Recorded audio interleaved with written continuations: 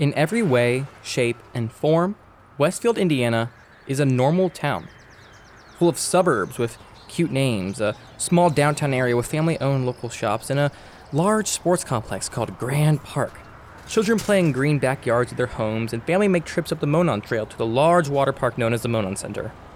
All over this flat town, the roads turn from forest to quaint shops, to suburbs, and finally, to farms. I moved to the border of Westfield when I was entering the second grade. For years I would visit the town, its vast and open views remaining implanted in my mind. It wasn't until almost 10 years later, my junior year in high school in fact, when I heard about a local rumor. A few of my buddies were driving around when we stopped at a closed-off house. My friends said that a man had kidnapped teenagers and actually killed them there, mutilating their corpses and digging their bodies into the soil.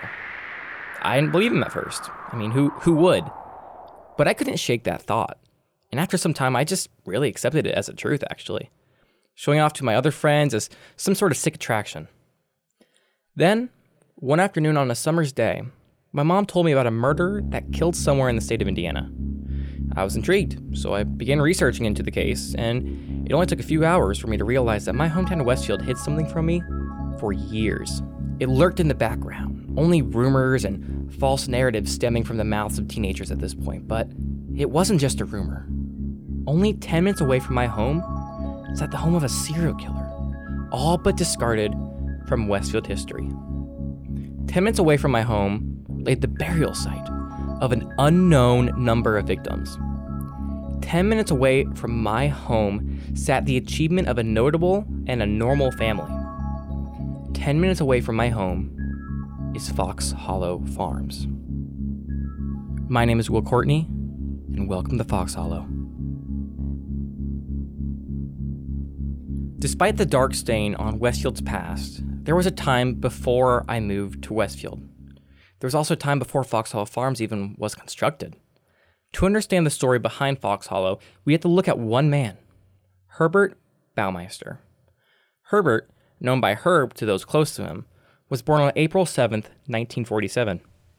He was born into an average, if not really above average, family in Indianapolis, Indiana. He was the oldest of 4 children, son to Herbert Baumeister Sr. and Elizabeth Baumeister. His father was an anesthesiologist and by all accounts was extremely well off financially, allowing Elizabeth to remain at home with their children. Throughout the beginning of Herbert's childhood, everything seemed normal. That was exactly what the family wanted. The Baumeisters appeared to be like any typical Midwestern family. The reality, however, was quite less than typical. However, before we dive into Herbert's controversial childhood, it is absolutely imperative that we go into this with a bit of a frame of reference. The 1950s and 60s had television on the rise, Americans in Vietnam, and Herbert Baumeister in elementary school to high school. For reference, it wasn't until 1991 that the World Wide Web became available to the masses. What's important to remember is that a very significant portion of this case took place in a time when people could get away with significantly more due to a more condensed footprint and the ability to spread rumors much quicker. There are many different reports on Herbert's childhood and adolescence, but what I will be reporting is the broadest strokes of significant events that took place during this time frame. The recorded history may not be the true facts, but due to the overwhelming consistency of these sources, the chances of Herbert being a disturbed child is astoundingly high. As a final disclaimer, in the 1950s and 60s, the science of the world was starkly different from the world's current status of science today. Science was by no means as strong as it is today. Now, what's the point of me establishing this frame of mind? At some point during Herbert's education career, his teachers began reporting his disturbing behavior to his parents, causing them to send him to be psychiatrically evaluated.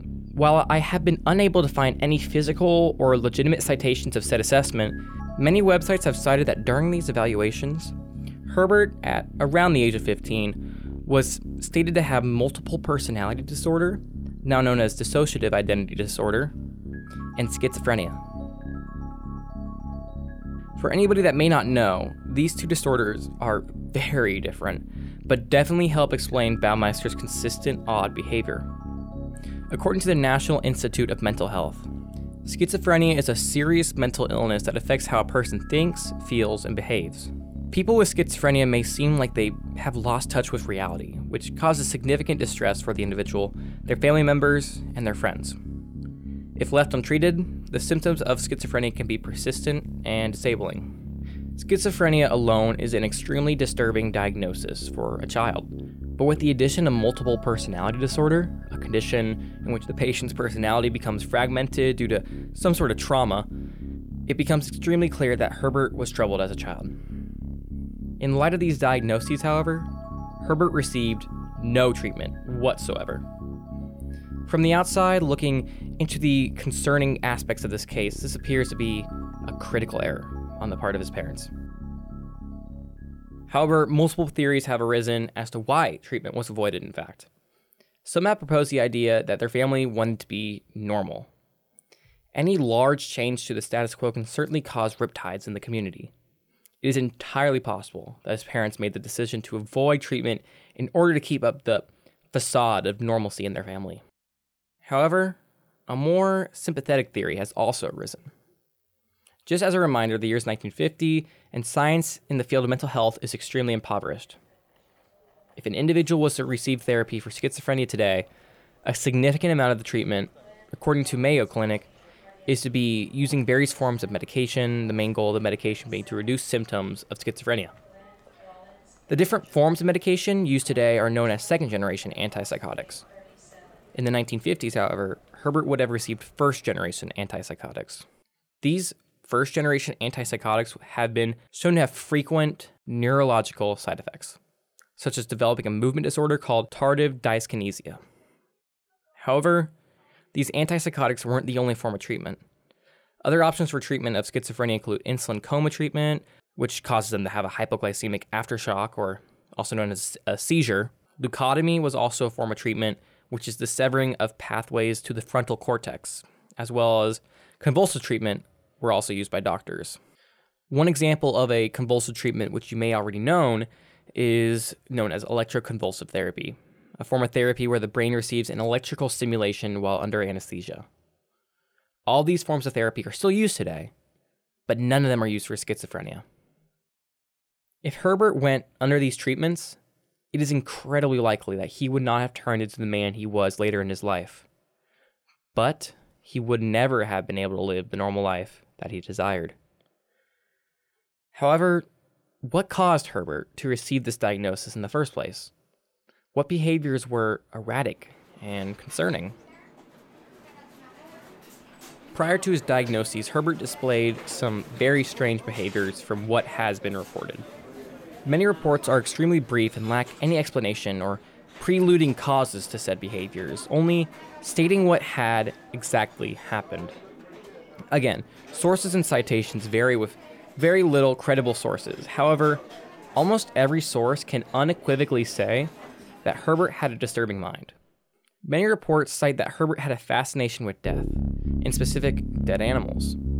Supposedly in his youth, Herbert would take dead animals he would find and place them on his teachers' desks, allowing them to have a grotesque visage of morality as soon as they made it into their classroom. In one specific account, Herbert was said to have found a dead crow on the side of the road, placing the animal in his pocket on his way to school and placing it on his teacher's desk.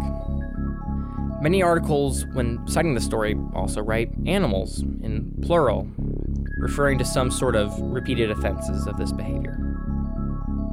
Another concerning behavior found in Herbert's adolescence was his fascination with urine. According to one of his friends, who was left anonymous, he remembers that Herbert would often ponder what it would be like to taste human urine, later moving on the day to chase the boys around the schoolyard, hoping for a drink. This fascination was furthered, as in addition to dead animals found on a teacher's desk, he also claimed to have urinated on their desks as well. These behaviors were all reported to his parents, ultimately leading to the diagnosis and lack of treatment. So the question still remains: should Herbert have received treatment?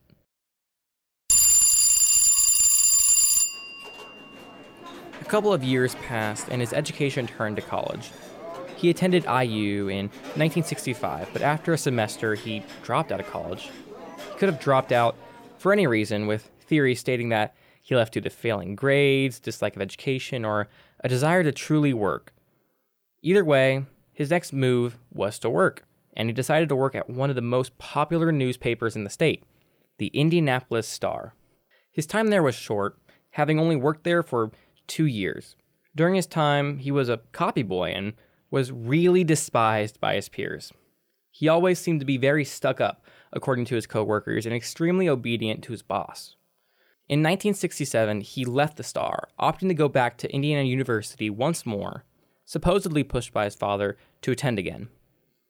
This time, his life shifted slightly. Herbert, and by all accounts his family, were devout Republicans. With Indiana being a red state, it wasn't that surprising either. In addition to his political beliefs, he joined the Young Republicans Club at Indiana University and was an active member, attending meetings and the like. However, what really caught him off guard was Juliana Sater.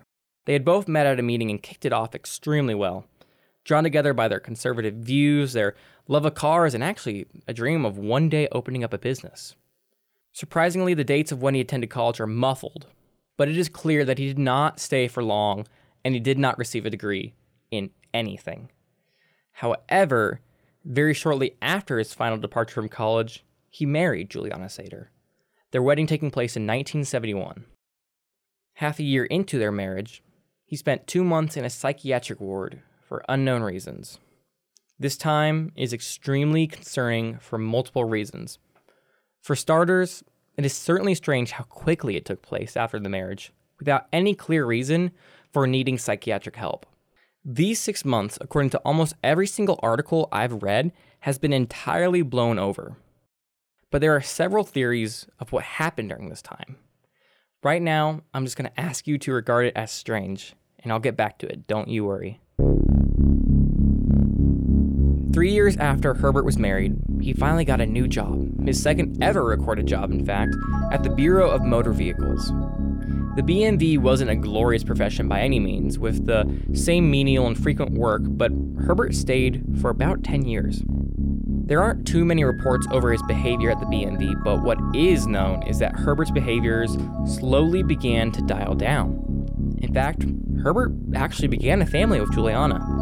He had 3 children, the eldest being Marnie, born in 1979, the next came Eric, born in 1981, and finally Emily, born in 1984. Despite his shifts towards normalcy, his childhood issues would soon return in the form of 2 strange events at the Bureau of Motor Vehicles. The first story hails from yet another anonymous source at the BMV. Her story states that Herbert would keep a cake in one of his drawers at work. That, in and of itself, isn't that strange, but over time, he would open the drawer up and just look at it, slowly watching the frosting drip at the side, the batter mold, and the color fade.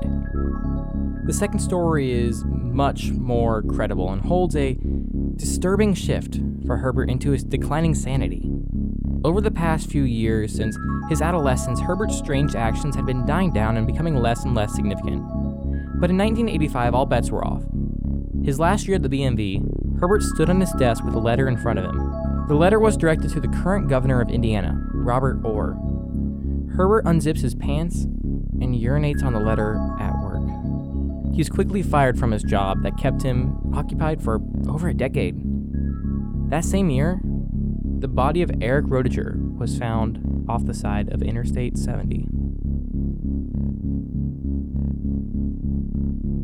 Thank you for listening to the first episode of Fox Hollow. This show was entirely written, spoken, and produced by me, Will Courtney, and edited by Kayla Garrity. The art of today's episode is created by Jeanette Hommel, and the cover of both the title and the background of today's episode is made by Ethan Meneghini. My special thank you today goes out to my mother.